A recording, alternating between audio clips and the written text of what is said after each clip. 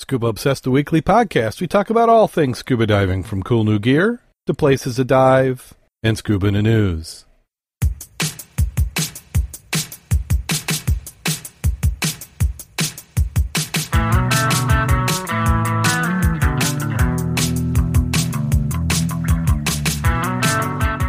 Scuba Obsessed episode 372 is recorded live June 21st, 2018.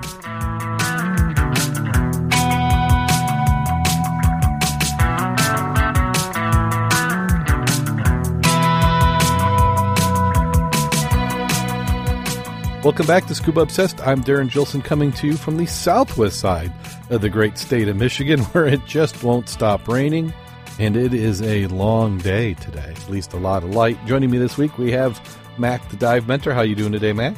I'm doing very well and enjoying but the first day of summer and the longest day of the year. Woohoo! Yeah. I was reading somebody and they were complaining that it's not any longer. It's the same, okay. You know what we mean. There's more daylight, at least for us in the northern hemisphere. Right. I think it goes down a second tomorrow already. Yeah. I don't feel like we've had much of a summer start yet. Normally, I can't believe it's already 20th of June, 21st of June. Where in the heck's the time going? It's just slipping away. Won't be long. And I don't know what it won't be long to. Probably death. Oh, man. But it is a little soggy here. We had a heck of a lot of rain coming down today. A lot of the creeks overflowing. So I'm pretty sure that Thursday was soggy Thursdays. I don't think anybody was going to get in the water unless you were doing it in your driveway.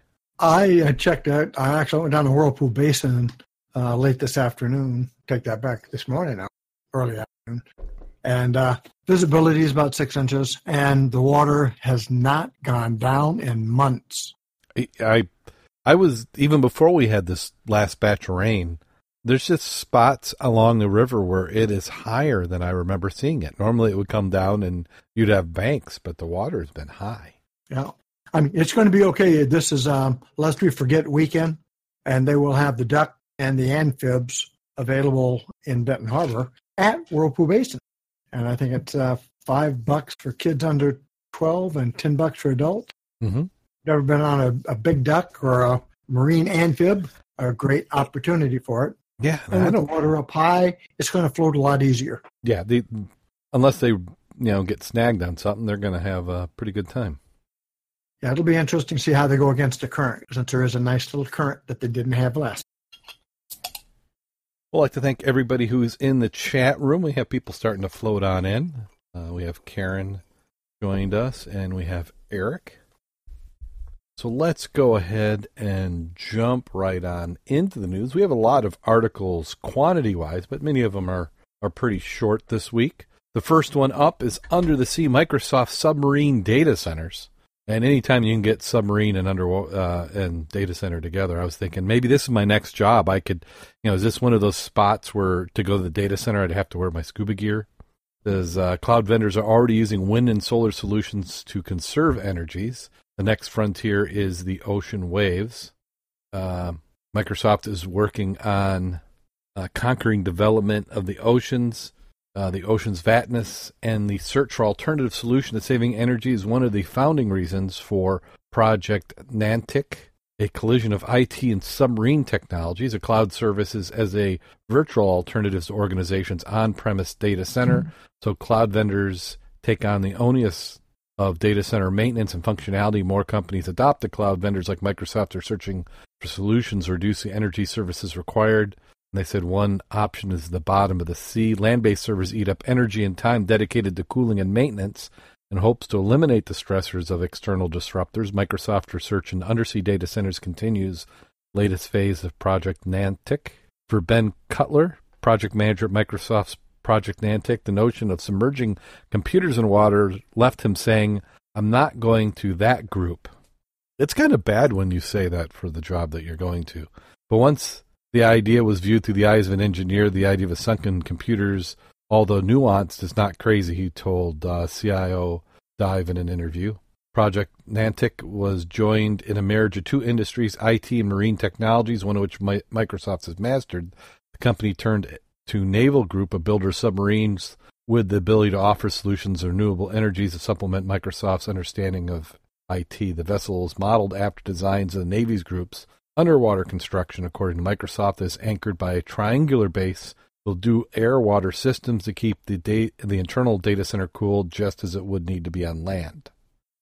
So all that just to tell you that they're putting data centers underwater. And you take a look at that photo. Looks just like a pressure vessel with the Microsoft logo on the end.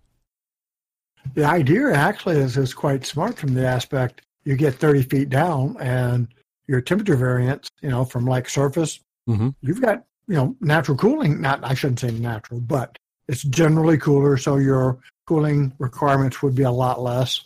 It's a lot easier to cool in that environment. Yeah, because you've already got that water's at a temperature that's ideal for running through computers. I can remember in the 70s we were cooling computers with water at the industrial scale, and that's what they're just doing here. And I'm just scanning through it. There's not a whole lot. Well, I think the secondary part that we're talking about is if they can also use the motion of the water to generate electrical power, then it's a twofold addition. You're already reducing your heat load by being in a colder environment. And then second, if you can use electrical energy produced by the wave action, that helps reduce having to get your power from some other source. Well, one thing they could look at doing, you've got the wave action, is there's also currents underwater. You could put some turbines in the right type of environment and, get a little bit of energy that way as well. I like the secondary pictures. Mine just showed up looking at that, what's inside of that canister you just talked about, that big tube pressure valve. Mm-hmm. That's quite involved. I don't know how all that works, but it's quite interesting, even just to look at. Surfacing might be a problem. Yeah, I haven't seen the inside yet. That part didn't come up on my computer. I just got the image missing icon, so I'll have to take a look at it later. Yeah, because it's a third major image going down. Mm-hmm. And it shows Microsoft engineers checking 12 racks of servers to be located into the project's Nantucket 12.2 meter long Northern Isles data center. Oh, is this the one where they're standing on the I-beam? Yeah. Mm-hmm. Oh, take a look at it. Your left side, and that's where it goes inside of the container. A little bit different than what I was expecting. I mean, that's what a server room looks like, but I kind of thought they'd have something a little bit more custom made. And what it does not show, of course, is the cable connections to and through. But if you should not be a problem. Yeah, if you look at the left side, and really what they're blocking is where they're doing the cable connections to the racks. Yeah. And most likely, what most of your cable connectors are coming in the back side of the server racks there. But it's pretty dense. I mean, that's what you're going to see in these farm setups. Is everything's identical? It's all organized. It's all labeled. It makes you wonder: do they just overbuild them, and then when stuff fails, they just shut that server off, and then you figure at some point in time you're going to have to take it up and replace it anyway. So you just you run it like a commodity for 3 to 5 years, and then you pull it out and scrap it. Yeah, well, technology changes so drastically. 3 to 5 years is probably right. Yeah, interesting. I kind of tickled my interest, so I thought we'd cover it. It was somewhat underwater related. And then we have actress Katie Holmes has found that scuba diving is her most challenging workout yet. The actress recently revealed to Shape magazine that it was the most scary exercise she's done. You need to really be fit to do it, she told the magazine. It's scary and you need to go with really experienced people. So scuba diving might be something you consider doing strictly on vacation. It's actually a pretty rigorous workout.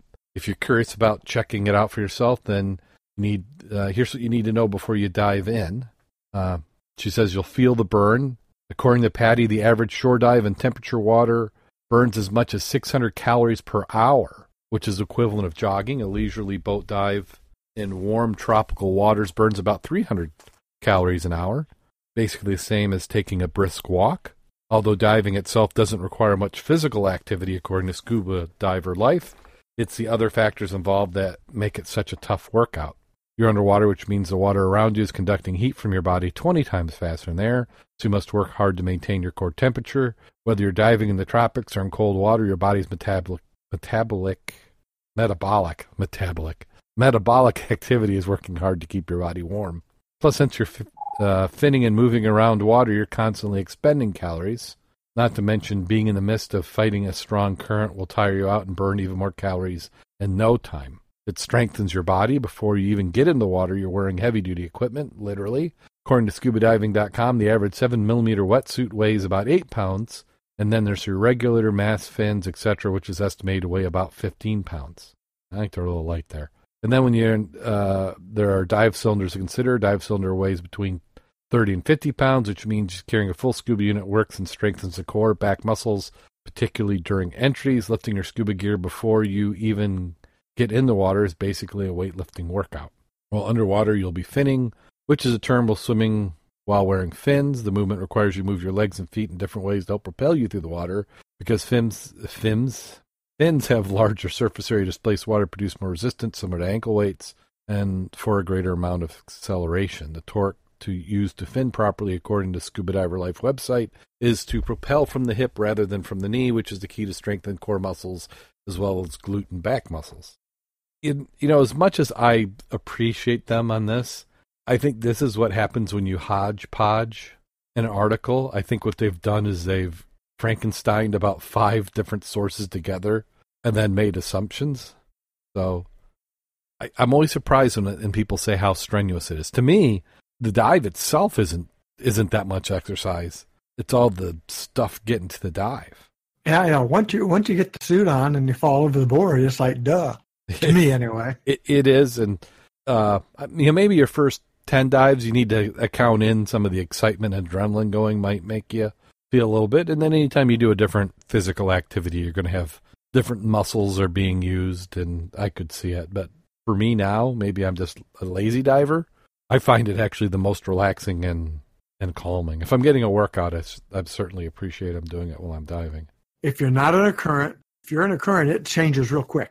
Yeah, well, that goes from a workout to just plain beating your butt.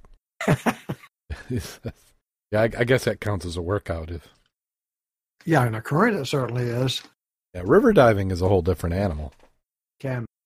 And then wreck diving, if you're bobbing along the surface, that I always feel that the next day in my arms. You're just trying to keep your head above water as you're holding on to an anchor line or something before you go down. That can pull on you.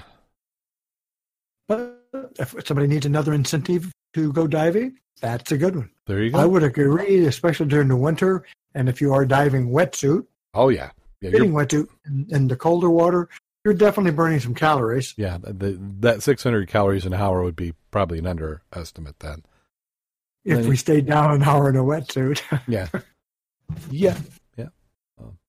And then here we have an article out of Florida, Deerfield Beach. 386 scuba divers broke the Guinness World Record on Saturday, June 16th for the largest underwater human chain off the coast of Deerfield Beach in Broward County. Divers from all over Florida, including Jacksonville, took part in the event organized by Dixie Divers. Over 40 team leaders made it possible. We are all thrilled. Even my son, who's highly functioning autistic, but a junior diver, was part of the chain. Cinta Campos, videographer at the event, said, "Pretty cool to see all these divers come together for a goal." So they say they got the world record, but what was the world record? Well, I imagine now it's 386. Oh, I'm thinking for the longest chain. To me, that's length. How long was it? But they're talking the chain. They're counting people in the chain as a link. Yes. So it's okay. So I guess so. But if they're really small people, then they wouldn't be as long as really big people. Well, then again, if you look at some of those pictures, some of those people are big people, and then you got some little people. So you average them together, and you get average. Average people. But I'm betting what they did is they go out to chest deep or something. Everybody then whole hands goes down. Mm-hmm. Because that'd be a lot easier to control, compensating for any kind of emergency, because then you could stand up if you had to. Well, not to mention you could make the chain standing up and then everybody go down together. Yeah. So you could be able to monitor and organize, make sure it didn't break as you're doing it. Well, make sure it didn't break. And then also you've got, even though you would be in relatively shallow water, not everybody could be down for 5 or 10 minutes, to get everybody all organized and together. Yeah. So that would make sense. And it sort of reminds me of the mermaid item where you got team leaders. So if you had a team leader with 10 people and you had 40 team leaders, you could manage that pretty good. And if you did it on the surface with the team leaders, looking at their 10, looking at the next team leader who's got his 10, you could sync that up pretty good, I think. Yeah. Oh, well, good for them. I'm glad they were able to get in. And who doesn't like to have a world record? Oh, absolutely. Or be in one. Yeah. And then we have way back down in Florida. Once again, Florida is retrieving 700,000 tires after a failed bid to create artificial reefs. Divers restart tire retrieval from an estimated 700,000 drop near Fort Lauderdale in 1972, hoping to retrieve 90,000 on top of the 62,000 already exhumed. Between 1 million and 2 million tires were piled in the waters along Florida in the 70s, but coral and fish never took to them as they hoped, according to Allison Schutz, manager of Trash Free Seas program at the Washington Beach Ocean Conservancy. Now we are causing other problems. Ocean has ever-changing currents and storms. Now they're moving around and smothering and killing natural coral, she said. The cleanup effort, which began again last week, is focused on artificial Osborne Reef, a massive pile about 700,000 tiles dropped near Fort Lauderdale by dozens of boats in 1972, said Pat Quinn, a Broward County natural resource specialist overseeing the cleanup. The Florida legislature authorized $2 million for the work in 2007, and military divers began in 2008 exhuming 62,000 tires from their watery graves, according to Florida Department of Environmental Protection. Yet the effort stalled as divers who were tethered to the surface wearing heavy suits were called away over the years for more urgent duties. We were fighting two wars, and there were natural disasters. When the earthquake happened in Haiti, it was the same team who helped clear the port, he added, referring to damaged piers vital for offloading relief supplies. With a remaining 1.6 million, Florida officials hope to raise another 90,000 tires over the next 2 years. The tires, which were dumped before recycling was possible, will be trucked across the state, Florida's west coast, and burned for energy at the Wheelabrator Technology Renewable Waste Plant near Tampa, owned by private equity firm Energy Capital Partners. Still more than 500,000 remain partially buried in the seafloor. Tires have been used for artificial reefs off New York, California, North Carolina, as well as Malaysia, Indonesia, and Australia. In most cases, such efforts were halted after tires were found to be unstable. In Florida, leftover tires from the initial cleanup could be more problematic. They're harder to pull up and have spread further apart, making the past technique of bundling a few dozen together and hauling them to the surface useless. It gets really expensive, Quinn said. We have to rethink the whole methodology. Yeah, that can be tough. And it's not like they're doing a huge crew. If you look at the picture, that's a relatively small barge. Oh, yeah. I'm just wondering, some of the piles I saw where you just couldn't clamshell it. Maybe you could. I mean? Yeah. I mean, and obviously not from this, but it looks like they've got a nice little crane. They've looped a bunch of tires with heavy cable. You bring them up, but you can fill that boat up real quick. Yeah, I don't know, is that maybe a 40-foot boat? 40-foot pontoon-ish? I don't even think it's that big. Yeah. It's basically two pontoons with a deck on it. Yeah, and they've got like a little mini crane. But it seems like you could come up with something where you could like run a line that would run between the tires, like threading beads in a necklace. Well, that's what I think. That's what I think they did do. Trying to look at that. Oh, okay. Yeah, that makes sense. And then they just loop it back to the cable, and then it pulls them up in a group. Well, that's a heck of a job they did. Yeah. Especially when you look at the before and after shots. Well, they're making a dent. You just got to keep at it. It was a lot easier putting them down, I'm sure, than getting them back up. Yeah, and they don't really talk about the quantity of the other places that were generating. They tried to generate artificial reefs, so it's not inexpensive either. Well, it seems like today's Florida Day. The Florida Fish and Wildlife Conservation Commission issued a reminder last week to would-be scalp collectors to use diver down warning devices when snorkeling or scuba diving. The 2018 scalp season for Citrus County runs from July 1st to September 24th. All divers must prominently display a diver's down device in the area in which the diving occurs. displaying and understanding what constitutes a proper diver's down symbol are critical. This is according to Captain Ton Ship from WFC Boating and Waterway Section. The safety devices are meant to alert boaters to the presence of people under the water surface and give them plenty of room. All vessels must make reasonable effort to stay at least 100 feet away from divers down devices within a river, inlet, or channel. In open water, vessels must make a reasonable effort to stay 300 feet away. For safety, divers should stay within those same distances of the display device. A vessel that approaches closer must be fully off plane and at idle speed. Divers share the responsibility of boating safety with the boat operator. Ship said diving without the diver's down symbol properly displayed or using it for reasons other than to inform others of the presence of divers is unlawful. Divers down device should only be displayed when divers are in the water. When divers and snorkelers exit the water, it must be taken down. And a lot of people here in the inland states do not realize that snorkelers do need to have a flag. Yes, snorkeler, you should have one. But the majority of them do not know that or do not realize there's a law. Yeah. Well, they're not even familiar. I mean, it's snorkelers. You look, I was just in Costco last week, and they have a big display, U.S. divers, snorkelers, and fins and masks. So they're not, I mean, if you just go and buy that and say, hey, let's go play around, you're not thinking that you need anything else. You're just going to pop in the water. But I'm also thinking most people are using these in the pools or in the beach, and they're not going outside a designated swim area. And I would agree with you there. I don't believe most of them would create a hazard, but by the same token, depending on the amount of boat traffic, it makes sense to have a dive flag with you. Yeah. And then in South Florida, Lauderdale by the Sea's Bug Fest appeals to first-time lobster hunters to combat chaos for the lobster mini season. Lauderdale by the Sea will host seminars and diving workshops during the annual Bug Fest by the Sea event, July 24th through 29th. That can help inexperienced hunters feel more comfortable in the water. It takes place at the Plunge Hotel, 4660 Elmar Drive. Mini season takes place July 25th and 26th, and it's the only time it's legal to catch the harvest of spiny lobsters before regular season opens, this year on August 6th. It gives amateur lobster hunters first dibs on spiny lobsters before commercial fishermen can put their traps in the water.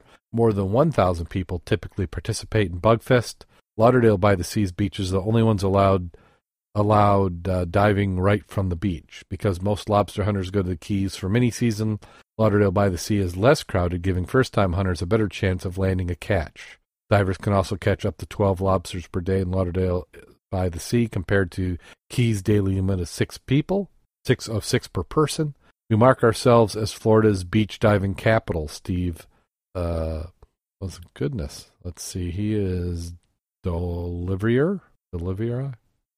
Yeah, Steve. Steve. Yeah, we'll call him Steve D., the city's public information officer. Even though there are a lot of divers here, it's not as crowded as the Keys, and not many divers go off the beach, so you might get pretty lucky. The festival is built around the Great Florida Bug Hunt, July 25th and 26th, which had more than 100 participants in 2017. In the contest, fishermen vie to capture the biggest lobsters in several categories by boat or off the beach anywhere in Broward, Miami-Dade, or Palm Beach counties. Registration costs $20. At 6 p.m. Tuesday, June 24th, Jim Chiefy Mathy, a retired fighter and seasoned lobster hunter, will host a 1-hour seminar on proper techniques and local tricks for catching lobsters. Mathy will also give away copies of his book, Catching the Bug, a comprehensive guide to catching the spiny lobster. Mini-season kickoff party will follow the seminar at 7 p.m., where guests can enjoy a free beer and listen to live music from Scuba Cowboy. Winners of the Great Florida Bug Hunt will be announced from 6 to 9 p.m. Thursday, July 26th. More than $20,000 in cash, dive gear, and trips and other prizes will be awarded to winners of the competition or raffle. John Chatterton will host a weekly diving workshop Saturday 28th. That will be followed by 2 wreck dives on Saturday, July 29th. Festival will wrap up the benefit concert at 6:30 p.m. Saturday, July 28th, and Angelin Square and 12 Commercial Boulevard. Proceeds will support Dive Heart, a nonprofit that helps people with disabilities learn how to scuba dive. Last year we raised $25,000. Dee said it's really special. It looks like a pretty fun event. I would like to try that. You got John Chatterton down there. It's It's the end of July. That'd be fun. You see the size of some of those lobsters those guys caught? No. I mean, it went from little to monster. I'm some of the photos. I mean, these are pretty good size. Some of the photos, it's hard to tell because the camera angle. But you think of how little. I mean, they only had like 100 people, and look at at that location. At that location, right? Because they had 1,000 people participate in Bugfest. Now, was that $20 to participate or $20 for a license? Well, I'm not sure because it says registration is $20. Okay, that must. So I'm thinking a fishing license. I would think. I would think you'd have to. I mean, that's one of those things you want to check into. This says the festival is built around. So, is it registration for the festival or is it the bug hunt itself? Not sure, but if they raised over $25,000, that's a nice little tidy sum. Yeah, but that was I think that was for Dive Heart. So is that 20,000 more than Thursday? More than 20,000 in cash, dive gear, and trips and other prizes will be awarded to winners of the competition and raffle. I think it's a competition that is at $20. Yeah. So I'm sure you still have to have a license to do this. I don't think it's a freebie. Yeah, and if you get a couple of lobsters, you're going to get your money back or at least break even. Yeah, my daughter a couple weeks ago had the lobster the first time ever. We went to the Hanayori's in South Bend, and I had never been there before. We had been to other, the Japanese steak places before, but it was the first time we had gone there, and she had lobster and actually enjoyed it. So. I like crab better than I do lobster. I like it all. Lobster, I'm kind of biased to, with a family from Maine, and that's what I always remember going up there, and we'd have lobster. I'd actually prefer scallops myself. I really do. I know that sounds terrible, but scallops to me are just great. Yeah. And then here we go. We have a map that shows 3,554 shipwrecks around Ireland, and they're saying that most are a total mystery. A new map shows thousands of shipwrecks scattered around Ireland since the 16th century. It shows how many maritime disasters are still a total mystery. The Wreck Viewer, released by the Irish Government National Monument Service this April, shows approximate locations of 3,554 shipwrecks across the 355,000 square mile area around Ireland and the North Atlantic Ocean. Information about some ships' names, year lost, and cause of sinking are available, but most are not known nor provided by the Irish government. Or are not.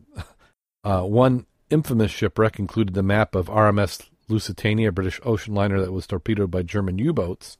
In waters around Northern Ireland in 1915, more than half the ship's 1,959 passengers died, including more than 100 Americans. The attack ultimately helped convince the U.S. to join World War II, or to join World War I, and help defeat Germany.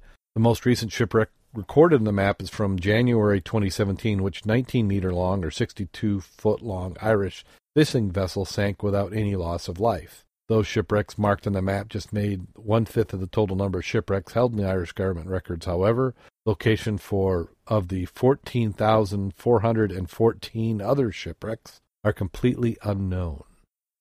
Well, the channel side is very populated.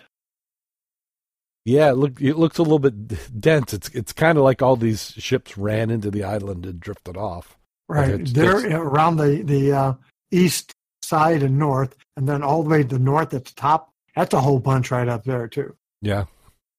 But like I said, I wish I knew the depth they were talking. Mm-hmm. Yeah, maybe we'll have somebody out there who's dove around that will give us some feedback. So if you could dive on each of those, how many, let's see, it would take you 10 years of one a day to hit them all? Depends on how much deco in between the days, too. I think repetitive diving, gas to get to those. You'd be one tired puppy. Sounds like a worthy challenge for somebody. Oh, yeah. Then we have some scuba divers that are on a mission to solve centuries-old shipwreck mystery. This one is off Portland, a 13-strong team led by diving officer Aldershot Subaquatic Club and British Subaquatic Club diver Cameron Cromwell teamed up with crew from the Weymouth-based charter boat of the Way Chieftain 4, skippered by Richard Bright Paul, also BSAC diver, to undertake the mission earlier this month. The team used metal detectors to help map the remains of 2 historic ships thought to have sunk between the 18th and 19th century off Portland Bill. During the dive, team photographed several metal cannons, mortar balls, and fragments of wood that may date back as far as 1700s. Talking about discovery, Cameron said the 2 sites we have been known for about a while, but no one knows what they are. We don't know yet how old they are, but they could date back as far as the 18th century.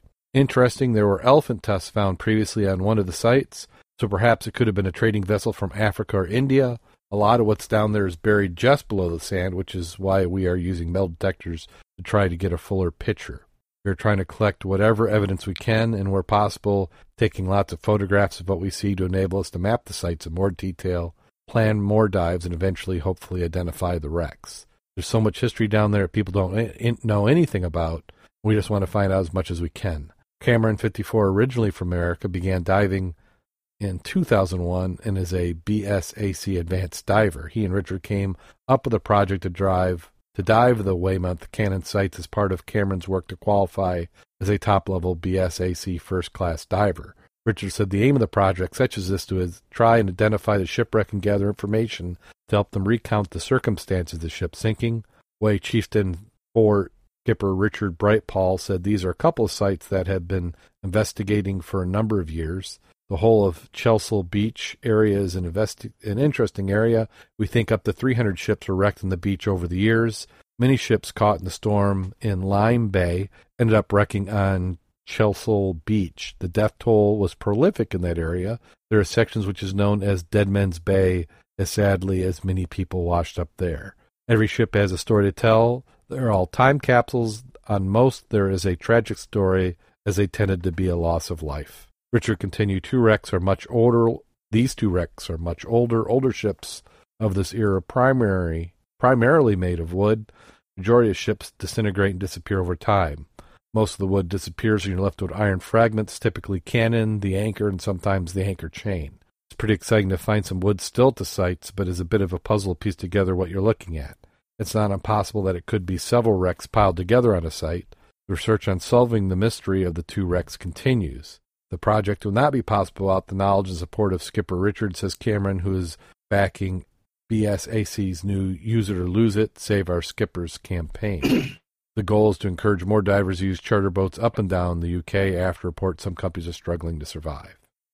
So it sounds like they're trying to promote the use of these charter boats? On that particular item, when I was looking at this one here, I got a nice little pop-up that says, I have to accept all the cookies and stuff to look at your site. So I didn't. But while you were talking, I went to the Dorset Echo who put this out, a bunch of shipwrecks, and then I sent it to you. You see it, Dorset? So if you go there, what that does is show some pictures of shipwrecks in that same area they're talking about. Now, what I thought was interesting about the pictures are, you need to go there.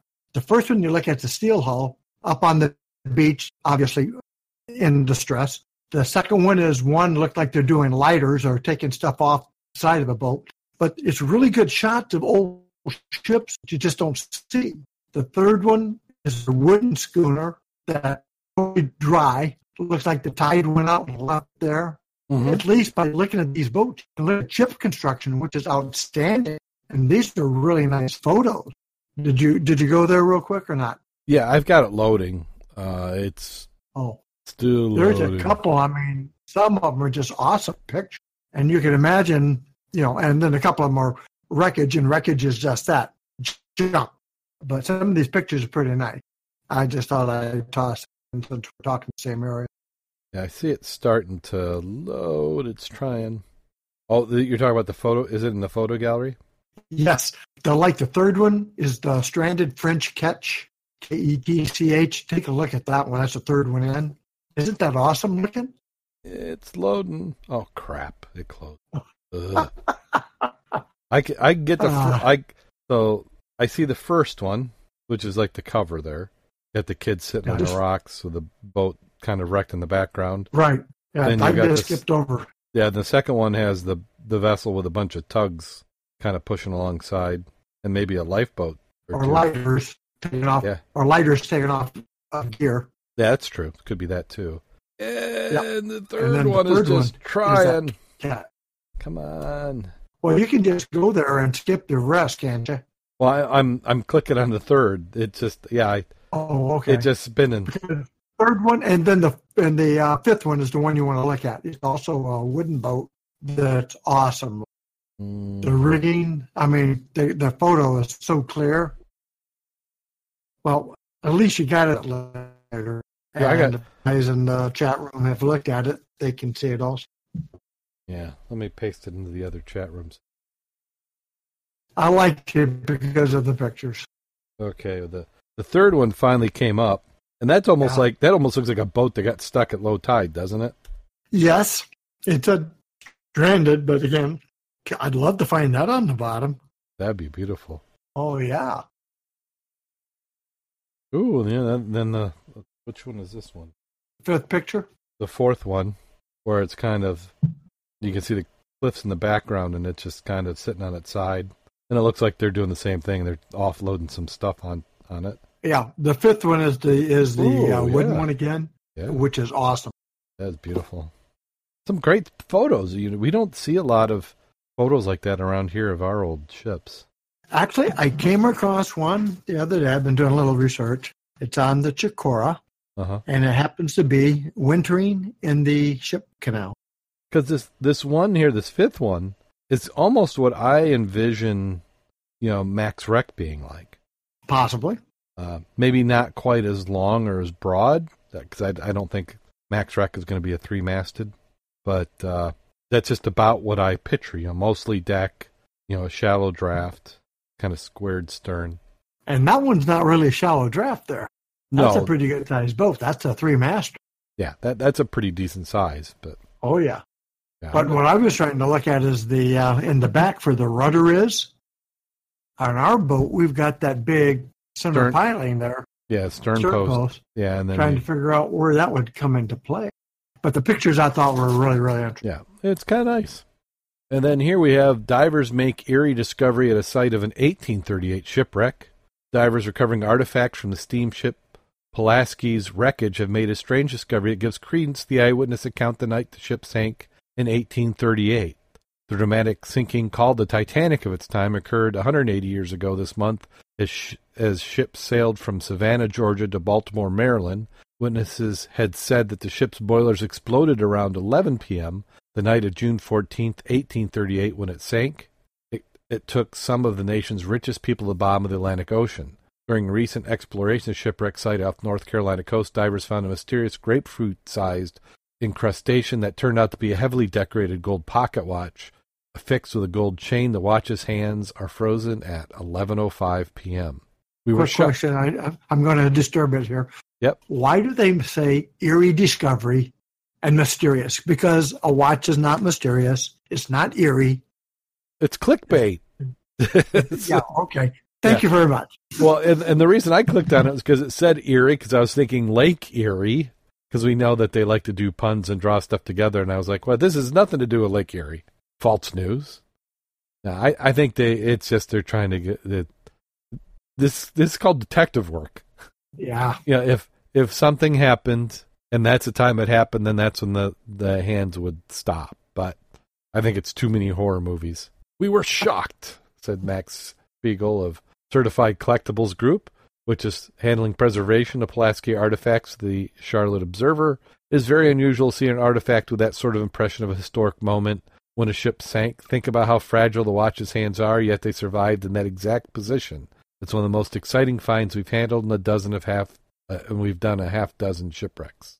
Nearly half the 200 passengers on board the Pulaski ultimately died when, according to witnesses, the shipboard boiler exploded, throwing many overboard, hitting others with flying debris and scalding some to death. Some survivors floated for up to 4 days in the flotsam of the wreck before being rescued. The ship's location was only discovered this year.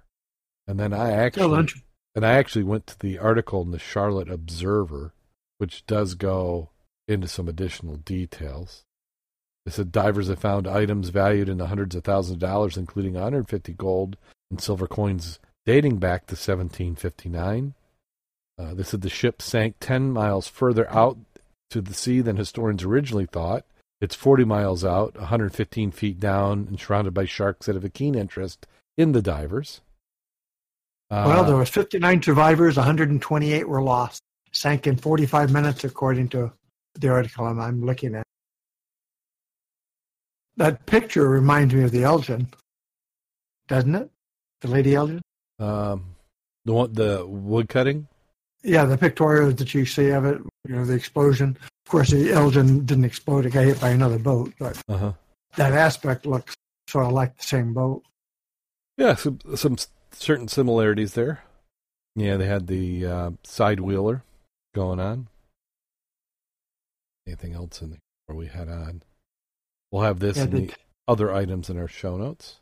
Yeah, they titled it the American Steam Packet, which caused it to sink in 30 miles off. But I'm not familiar with that term, steam packet, though, are you? I'm not. I'm not sure what that's supposed to be. Oh, okay. I just figured that out. Generally refers to any regularly scheduled cargo, passenger, and mail trade contracted by a ship. Ships are called packet boats, as their original function was to carry mail. Okay. Answered my own question. Well, and that does it for Scuba. Well, I think Karen was asking. I think she said we skipped one. Did we? Scuba divers on a mission to solve centuries-old shipwreck. And the one she sent me came different than the one we just talked about.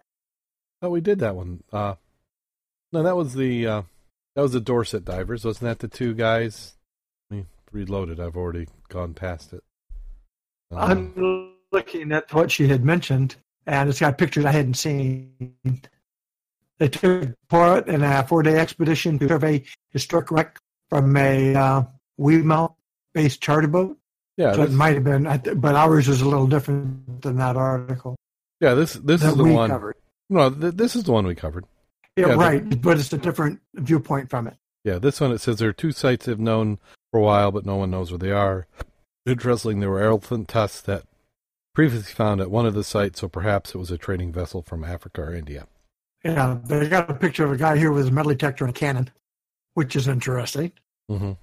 And it looks like a grappling hook off to the left side of him. I'd like to find that out in Lake Michigan. Cannon? Of course. Now, if I could find one made of brass, a small deck rail, and we were up north, that would be even better. I do like that grappling hook. Yeah. Yeah, that's a little lightweight, though, isn't it? It is, because my son's been playing around. I tried to encourage him to make them, and he's kind of gotten bored with them. But nice thing about that grappling hook, I guess, is also if you snag something and you don't want to dive on it and you want to retrieve your hook, you can just, if you pull it hard enough, it should come up. Wonder if that's how they found that cannon. Probably not. You don't think they just dragged that along the bottom until it snagged something? I don't know. Possibly. It's on the wrong side of the cannon, though, but who knows? So what do we got now? The last two articles, meaning the scuba, the potentially scuba feature thing. Yeah, potentially cool scuba gear. This one was from Digital Trends. It says this diving system lets you stay submerged for 2 hours, no tank needed. A Kickstarter campaign could be for you. Described by its creators as the smartest, safest hookah diving system around, Super Hookah possesses neither the complications of scuba diving nor the restrictions of snorkeling. In its place, you get a device that allows you to dive up to 30 feet underwater for 2 hours in a single charge. No back tanks required. Those pesky back tanks. Our audience is really anyone for the passion for travel, exploring, creating memorable experience, says the industrial designer and co-creator Adam Pitsky. We've designed Super Hookah to be simple enough for the average person to use safely and effectively, while enabling more advanced divers to get their diving fix wherever they go, without the hassle of bulky gear and tank rental fees. So how does it work? Simple. It's a sealed lead-acid battery-powered device which floats on the surface of the water with a line connection to the diver. No, did you? You hear me? I think I lost you there. How about now? Hello? Mac, you there? Okay, I'm back. Okay, I think you, for some reason, because I could hear you, but you couldn't hear me for some reason. Well, I made the mistake of clicking on, there's a down below on that same item, it's a demonstration. Uh-huh. Clicked on it, and that's when I lost you because of the noise. It got noisy. So they go on and tell all the other thing that's amazing at and about. This fully kitted out unit will set you back about $590. which is about twice the price of an air tank. Provided it will be able to reach a funding target to go into production, shipping is set to take place in March 2019. Looking at the Kickstarter, at least I think I'm on the Kickstarter. Well, the harness assembly is quite interesting, and that does have a automatic fill based on your air, of course. That's not a bad little feature, because most of the ones I've seen around here, including the electric one that Jake has, we just modified as BC, put a T off of the airline so it would enable him to inflate the BC if he needed to. So right now they have 40 backers. They've reached $29,366. They have 52 days to go, and their goal is $37,000. So they're only about $7,000, which is less than 20% away from their goal. So, well, I'm guessing they're probably going to make it at this pace. But they all use the same press. The future of diving. Don't have to rent gear. Super easy. Awesome. They never say anything about scuba lessons, do they? No. Well, I'm thinking that this is not something you want to take on a plane. Travel-friendly design. That is a big beast. Well, I don't know if you carry doubles. That's got to be smaller and lighter than doubles. Well, certainly smaller than scuba gear, but I'm just thinking, just rent down there. How many thousands? If you're going on a plane and you're going to take a trip down there, how expensive would it be? You're probably not going to get this, but okay. There's another item. Did you go to the bottom of the page for that one? I'm getting down there now. Find it somewhere. At the bottom, you've got other items. There's one you'd like. It's Titan underwater drone. Did you see that? I'm not sure where you're seeing other items. Is it other Kickstarters? I got to go back. I found that. Scroll on down. It says editor's recommendations. Oh, I'm not seeing that. Or you just said kitted out $590 provided. Oh, it must be back on the actual article. Then. Yeah, on the article. Oh, okay. Go straight down, then you'll see Titan underwater drone. That's right up your alley. And I think we've talked about the ski boot bindings for diving fins. Yeah, we talked about that. Oh, yeah, there you go. The drone. Yeah. It's another Kickstarter. And when is that one? That was on June 11th. Yeah, Titan underwater drone promised to go deeper than its rivals. 490 feet. And, of course, they've got the required model holding it. Not a thing wrong with that. Models need employed. Oh, that's a cool drone. Yeah. I haven't seen that one before. I've heard of Titan, because there was a company in Grand Rapids had one called the Titan, I thought. Yeah, the prices start at $1,200. I wonder if this is the same one. Because it said prices commence at $1,200 for an all-in-one kit containing the drone, 50-meter tether, and everything else you need to get. Price options are also available. Shipping set to take place in September. I just hit the Kickstarter page. I'm curious. Oh, wow. They were pledged for $50,000, and they're already at $97,692, 70 backers. What I think is interesting is all these Kickstarters of diving-related equipment, and I never hear anybody send us a message saying that they've actually bought one. Well, that early bird special looks pretty decent. I kind of like this one, though. Pre-order now. Because I like the ability, you got up and down thrusters and you got front and back thrusters. Yeah. That just seems to make it reasonable. You know, we're used to being above the water, and things tend to have an orientation. Yeah, I was just trying to get details on the camera. I know it says 4K, 180 live, has a 3,000 LUT. That's got to be LED light. Yeah, it's the light intensity. Lumens. Yeah, 30,000 lumens. That's quite a bit. Light, I don't trust anybody's specifications, because I don't know of anybody who actually really measures it. They're going off manufacturer's spec. 3,000 lumens, I think, underwater is probably not going to be that bright. The close-up shots, I see one here. I'm doing a video of it. I don't know if that's all the information you get on it. There's like a compass. It's quite interesting, the data that you're showing that gives you, like your depth, gets you your depth, on your view screen, your speed. A lot of the icons, I don't understand what they're for, but that's quite interesting. Anybody interested in the drone, go take a look at that one. That's quite interesting, and the price looks pretty reasonable for what you appear to be getting. Yeah, their website is www.geneinno.com/titan.html. When I paste and send something, does that go to you or does that go to them? When they what? I just sent you something on Discord. Okay, let me take a look. They see that same thing I sent you or not? Must be, because Karen, I see Karen's note. Do you? Yeah, she did. She put it in general. Yeah, so somebody's got that. I'm going to save that one. And I'm placing it in the other chat room so they get to hear. Oh, okay. So that's Derek and Aaron are in there. 5 basic kits. That's not bad either. Yeah, Derek is saying, I wonder if they'll ship it to Australia. Karen says probably, but it will cost that. They'll be much extra. Well, as you said, it ships to anywhere in the world. Yeah, they'll ship it anywhere.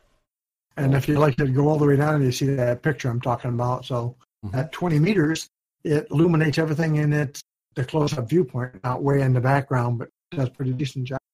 And then we have one last little bit, which was artificial bubbler protects divers in frigid water. I think that's blubber. Blubber. I keep thinking it's a bubbler. I'm like, what are they doing with this bubbler? Are they going to fizz you to death or something? Artificial blubber. Well, that makes it a whole. That's a whole lot different. I got natural blubber. I don't need artificial. Yeah, I've got plenty. The Navy SEALs.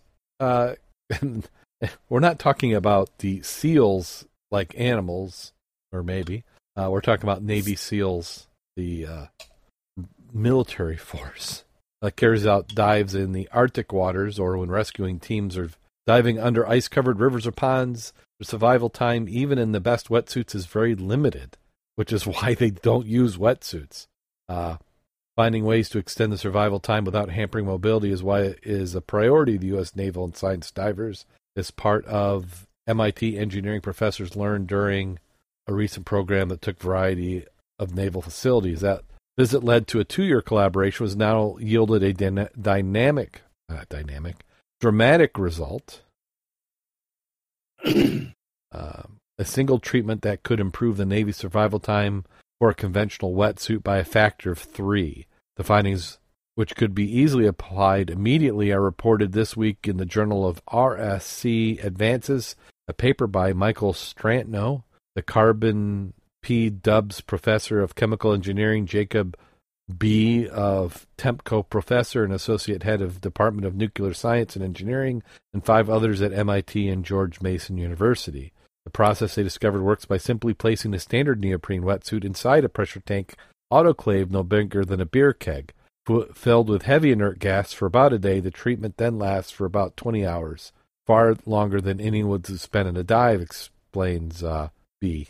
And I'm abbreviating his name because I can't pronounce it, who is an avid wetsuit user himself. He competed in a triathlon just last week. The process could have been done in advance, and the wetsuit placed in a sealed bag would be opened just before use, he says. They are both on the MIT facility, and they have never met until they were part of the Defense Security Study Group for the Department of Defense. We got to visit a lot of bases, met all kinds of military people, up to 4-star generals. B, whose specialty in nuclear engineering has to do with heat transfer, especially through water. They learned about the military's particular needs and were asked to design technology project to address one of those needs. After meeting with a group of Navy SEALs, the Elite Special Operations Diving Corps, they decided need longer-lasting protection in icy waters, one that could take on. They looked at different strategies that various animals used to survive in the frigid waters and found 3 types: air pockets trapped in fur, or in feathers, or in otters and penguins; internally generated heat, such as some animals and fish, including great white sharks, which are surprisingly warm-blooded; or a layer of insulating material that greatly slows loss of heat from the body, as with seals and whale blubber. In the end, the simulation lab results, they ended up with a combination of the 2 of these. Blubber-like insulating material that also makes trapped pockets of gas, although the case this gas is not air, but heavy inert gas, namely xenon and krypton. The material has become standard for wetsuits as neoprene, an inexpensive material is mixture of synthetic rubber processed into a kind of foam, producing a closed cell structure similar to styrofoam. trapped within that structure, occupying more than two-thirds of volume and accounting for half the heat gets transferred through it, are pockets of air. They found that air trapped is replaced by xenon or krypton. The material insulating properties increase dramatically. The result, they say, is material the lowest heat transfer of any wetsuit ever made. We set a world record with the world's lowest thermal conductivity wetsuit. It's like wearing a coat of air. They found they could improve survivability in water colder than 10 degrees Celsius, raising it from less than 1 hour to 2 or 3 hours. The result could be a boon not just to those in most extreme environments, but anybody who uses a wetsuit in cold waters, including swimmers, athletes, surfers, as well as professional divers of all kind. Currently, the only viable cold weather alternative to wetsuits are dry suits, which have a layer of air between the suit and the skin. They must be maintained using a hose and a pump, or a warm water suit, which is similarly required a hose and a pump connection. In either case, the failure of the pump or a cut and tear in the suit can result in a quick loss of insulation that can be life-threatening within minutes. But xenon and krypton-infused neoprene requires no such support system, has no way of quickly losing its insulating properties, so it does not carry that risk. We can take everyone's neoprene wetsuits, pressurize it with xenon for high-performance operations, he said. I'm thinking it wouldn't work on my wetsuit. Another possibility, they say, is to produce a wetsuit with the same insulating properties as present ones, but with a small fraction of the thickness, allowing more comfort and freedom of movement that might be appealing to athletes. The next step in the research is to look at ways of making a long-term stable version of the xenon-infused neoprene, perhaps by bonding a protective layer over it. That's an interesting aspect, but by the same token, you still have as you go deeper, you will compress it to make it smaller and less dense. So I would imagine you'd still have that heat transfer issue based on the thickness being reduced by pressure at depth. And I was also wondering so you've got neoprene, which has got these air pockets. So what they're doing is they're putting in this inert gas that has an insulating property, but the neoprene isn't able to maintain that gas long. So you're impregnating it with that gas by pressurizing it. And then as soon as you expose it, that gas starts to work its way out. And I'm thinking that if you go down and come up and go down and come up, you could actually almost pump that out. The first part is going to be your joints where you're compressing the neoprene and movement. That's going to go away quickly. And if you had that and then you had a shorty under your dry suit, will that maintain your body heat better? I think it would. And their idea of saying, well, if you're using it for surface wear like the skiers and or surfers, this sounds ideal. You could reduce the size of it to something much thinner that would be more flexible on your body and still give you surface warmth, which would be quite a boon. And then if you can get that pressurized pressure keg and, put that other gas in it, that sounds quite interesting. I'd like to know how much the gas costs, though. That's what I was thinking. I'm like, there's something about xenon gas. It doesn't sound like it's going to be pretty inexpensive. Because they have xenon bulbs, which are really bright bulbs. And krypton, I mean, if it can kill Superman, then why would why would it be cheap? It's going to be expensive because xenon is a rare, colorless, odorless, heavy gas. So as soon as you say rare, to me, that means expensive. Yeah, and a lot of this is proof of concept. I mean, they've proved that they've done it. So it's noble gas-infused neoprene. Krypton is obtained commercially by fractional distillation of liquid air. Cost per is $33 per 100 gram. $33 per 100 grams? That's what it looks like. I don't know how much that is in real money. I mean, I could see this being used, say you've got a safety suit. So you're on a vessel, you've got a little bit of advance warning enough that you would be able to get the suit on. You rip it out of its package. So now you've gone from putting on something that you might only have an hour of life in, and now you've got 3. And I think they're going to want to do a combination of you've got the neoprene and then you would put a shell over it. So you'd end up with a dry suit, but then you'd also have a buoyant wetsuit inside. If you don't puncture the dry suit, then you're all that much better. You've got this insulation. Yeah, blubber kind of makes sense. Interesting. I'm just trying to find out how much it costs per cubic foot, and I can't find that. Anytime you say rare gas, to me that means expensive. Yeah, Well, how like could helium? Helium's expensive. helium's expensive? And I do know you do not want to use helium in the same situation. Well, yeah, and you're not going to use helium as an insulator. No, that's like the practical joke. If you got somebody you really don't care for, you might replace their argon tank with a helium tank and see how well that goes. The post dive bar party might be a little bit rougher than you're accustomed to. That's why I was wondering if they use argon and infuse that. Would that do the same thing as? I would think argon would be a little bit more reasonable. There's already a supply chain for divers, but that's not exotic enough. Well, let's go ahead and call it on Scuba News and all that stuff. If you'd like to help us keep the show on the air, we could use your support. Any amount will be most graciously accepted. $1 or more helps us out quite a bit. $3 or more, you get early access to our show notes, which this week was approximately about 15 minutes before the show started. And we'd like to thank everybody. If you listen or tune in, we can't do this without you. So let's see, what do we got next up on the docket? We didn't really have any dives to talk about. We did have a dive club meeting this week, though. Yeah, we had 22 people, I think, at the meeting. That is excellent. We had, 20 members, 2 guests, both of who are now on the mailing list. They look like they're interested in joining the club. Excellent. And there has been quite a bit of diving going on, and we introduced Amy as our newest club member because she did. Excellent. We got the paperwork, so she got her card and her patch. Excellent. Of course, now she wants a shirt and a hat and a jacket. Yes. We're looking into getting some new ones generated. But she's already been on the Havana. She's already been on the Rockaway. She's already been out to Lake 16. She's already been out to Gull Lake. I mean, she's getting more dives in than more guys have all year. Yeah. Already. She's on that first-year obsessed path for diving. I can remember that as well.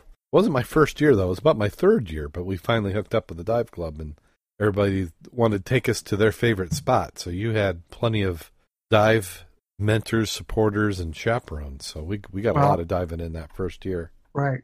And her companion diver is Kevin, and Kevin's a diving fool there. He's going to be getting her wet all the time. She's just going to get tired out. I don't know, man. I mean, that's the way to do it. You're into it. Let's get some experience. Yeah. Before you know it, she'll be a rebreather, too. There you go. So do you have a dive safety story of the week? Yeah, I do. It's sort of similar to what we've been seeing before, meaning people are still being stupid. So we're going to go through it.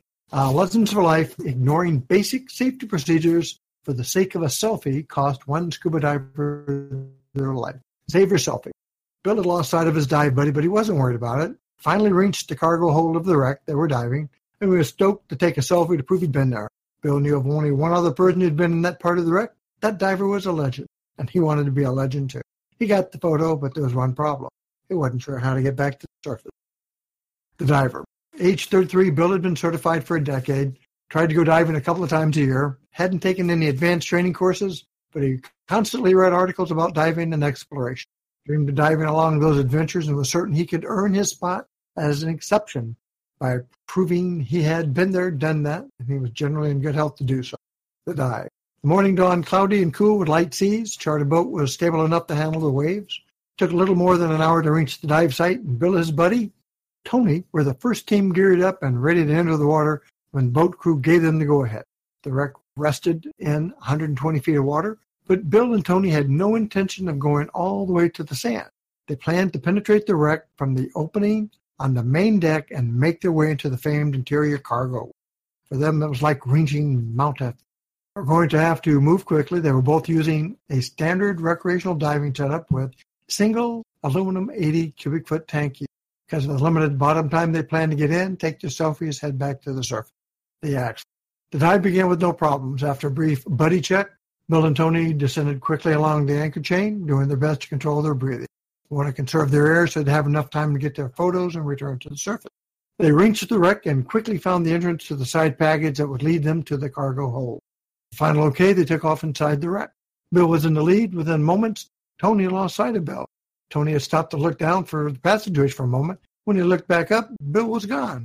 Tony searched around for a few minutes, but he wasn't willing to explore the wreck on his own, so he turned around, made his way back out of the ship. Waited several minutes near the passageway for Bill, but then made his ascent. Kept an eye on his watch at the surface. Bill hadn't ascended within the time they had planned. Tony alerted the captain there might be a problem. Recovery divers were called in to help and search for Bill. They found his body in the cargo hold. His tank was empty. Analysis: Bill's official cause of death was drowning due to insufficient air. The cause of the accident stated several steps earlier before the dives ever got into the water. Bill and Tony's first mistake was planning a penetration dive without sufficient breathing gas to do so. The basic rule of planning a dive like this is to use rule of thirds. 1/3 of your air is for penetration, 1/3 is used for your exit, final third held in reserve. Therefore, a typical 3,000 pressure scuba cylinder meant turning a dive when the submersible pressure gauge read 2,000 pounds at a minimum. Their second mistake was neglecting to use any sort of line to help them find their way back out of the ship. Neither diver had formal training in wreck penetration or entering overhead environments. Enough though Bill read avidly, even though he read avidly about diving adventures, he didn't know to leave a clear path to guide him out of the ship in the same way he entered. Third mistake was not aborting the dive when they became separate. Basic open water divers know that when buddies become separated, they should search more than a minute, then safely head to the surface to reunite. If it's not practical to resume the dive after reconnecting, it's time to call the dive. We never know why Bill didn't abort the dive when he realized Tony wasn't following him any longer. It is easy to imagine Bill was so focused on his goal and getting a selfie, didn't even consider going back to look for his buddy. Getting the photo was his primary concern. For those who could safely make this dive without a buddy, but those people have specialized training in solo diving techniques, carry along additional air to successfully complete the dive. Even if they were with a buddy, those divers probably would have had a plan in the event they became separated underwater. Bill and Tony didn't have that. Anytime a goal becomes so important you're willing to put aside accepted safety procedures and techniques, or makes you unwilling to back off and try again later, you put yourself and your buddy at risk. Lessons for life from this event: plan accordingly. Plan for the dive you're doing, or make a dive you're prepared for. Entering an overhead environment without proper equipment is a great way to get into trouble. Learn the skills. Seek out the required training for the diving in overhead environments before you attempt a penetration. Use the safety. Anytime you're making a penetration dive, use a safety line attached to the outside so you can easily find your way out. Mind your buddy. Agree with your buddy on a course of action should you become separate. Typically, that means searching on the bottom for a minute, then making a controlled descent to meet at the surface. And number 5 and last, ignore your ego. Don't let aspirations of greatness cause you to take unnecessary risks. You can always make another attempt as long as you survive the first. Well, Therein is the truth. Eerily similar to last week's story. Yeah. And that's what I'm saying. We keep repeating this, and people are reading stuff, yet they're not doing it. And we did discuss that a little bit at the meeting again. We've been talking about these at the meeting. And it's the question again is, in your haste or your whatever to get into the water because you haven't dove for a while, could you do things like? Well, the one trick is if you haven't been diving in a while, even if you have the training for penetration, don't make that your first dive of the season. Work up to it. Make sure it's advisable especially if you know you're going to be diving early in the spring, get some pool time and, get all your gear worked out. Make sure you had your gear serviced. And then, don't start on the 120-foot penetration dive.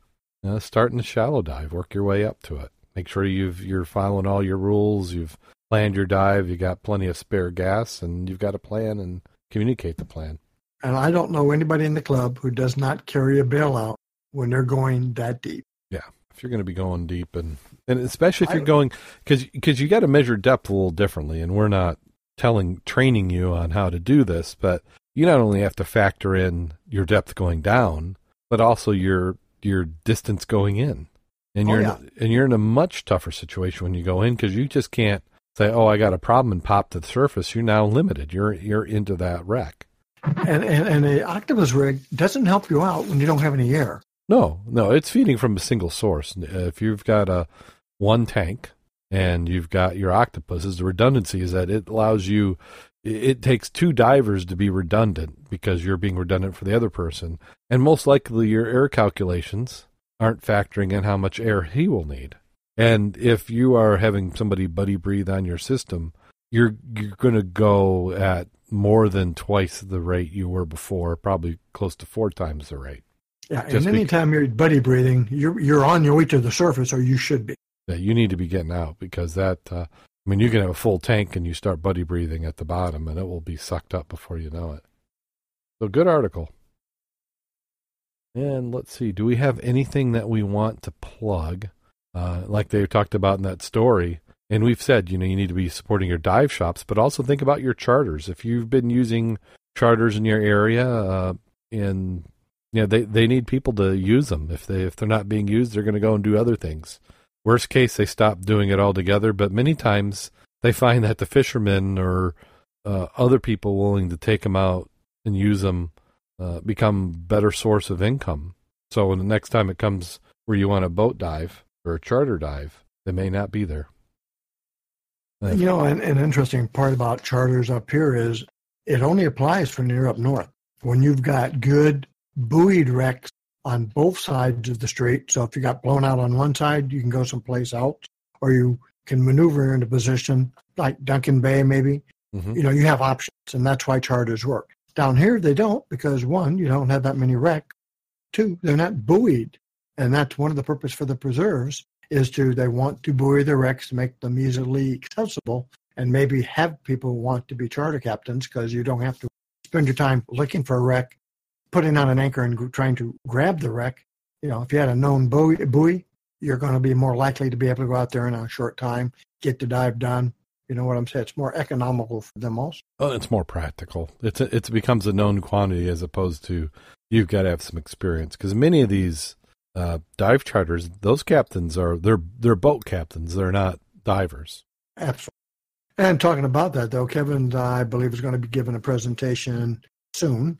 Back to the steelheaders again, identifying the buoying of some of the wrecks, so they will know what the buoy is for, why it's out there, and also encourage them that if they've lost gear in certain places, let us know, and we'd like to check it out. And if it's down there, we'll bring it back up to you, especially if it's snagged in a wreck or something. Yeah, because you can't just assume that buoy grabbed your gear. It may be the wreck itself, and we didn't place that wreck there, at least yet. Yeah. And about the only other item, but that's more inclined for you, is that the club picnic will be August the 11th, and we'll be doing more details for who's doing what, when, and where on July the 17th, which is the next Mud Club meeting. Excellent. Well, I'm going to make one of these coming up. I've been really light again this year. Let's see. Seems like you got anything you want to plug, Mac?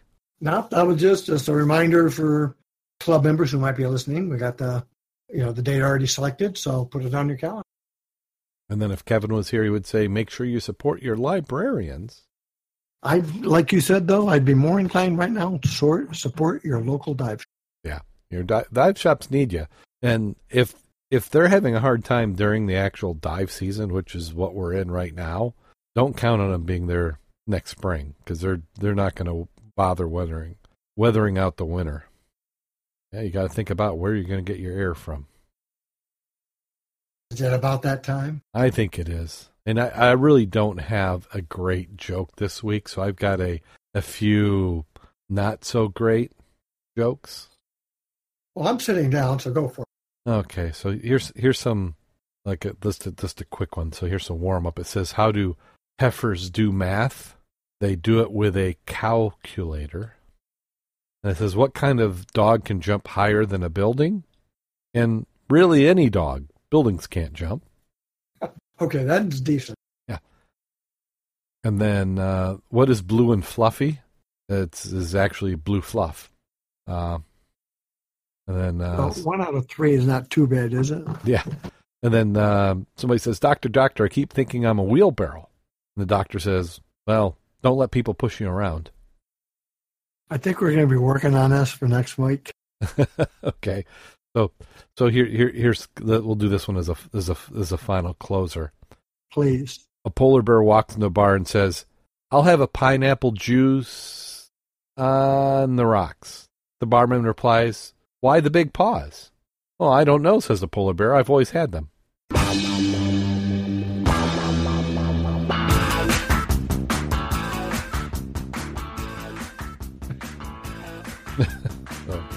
Okay. we'll work on getting some better ones. Yes. Good night, Mrs. Calabash, wherever you are. On that note, go out there and get wet. And stay safe.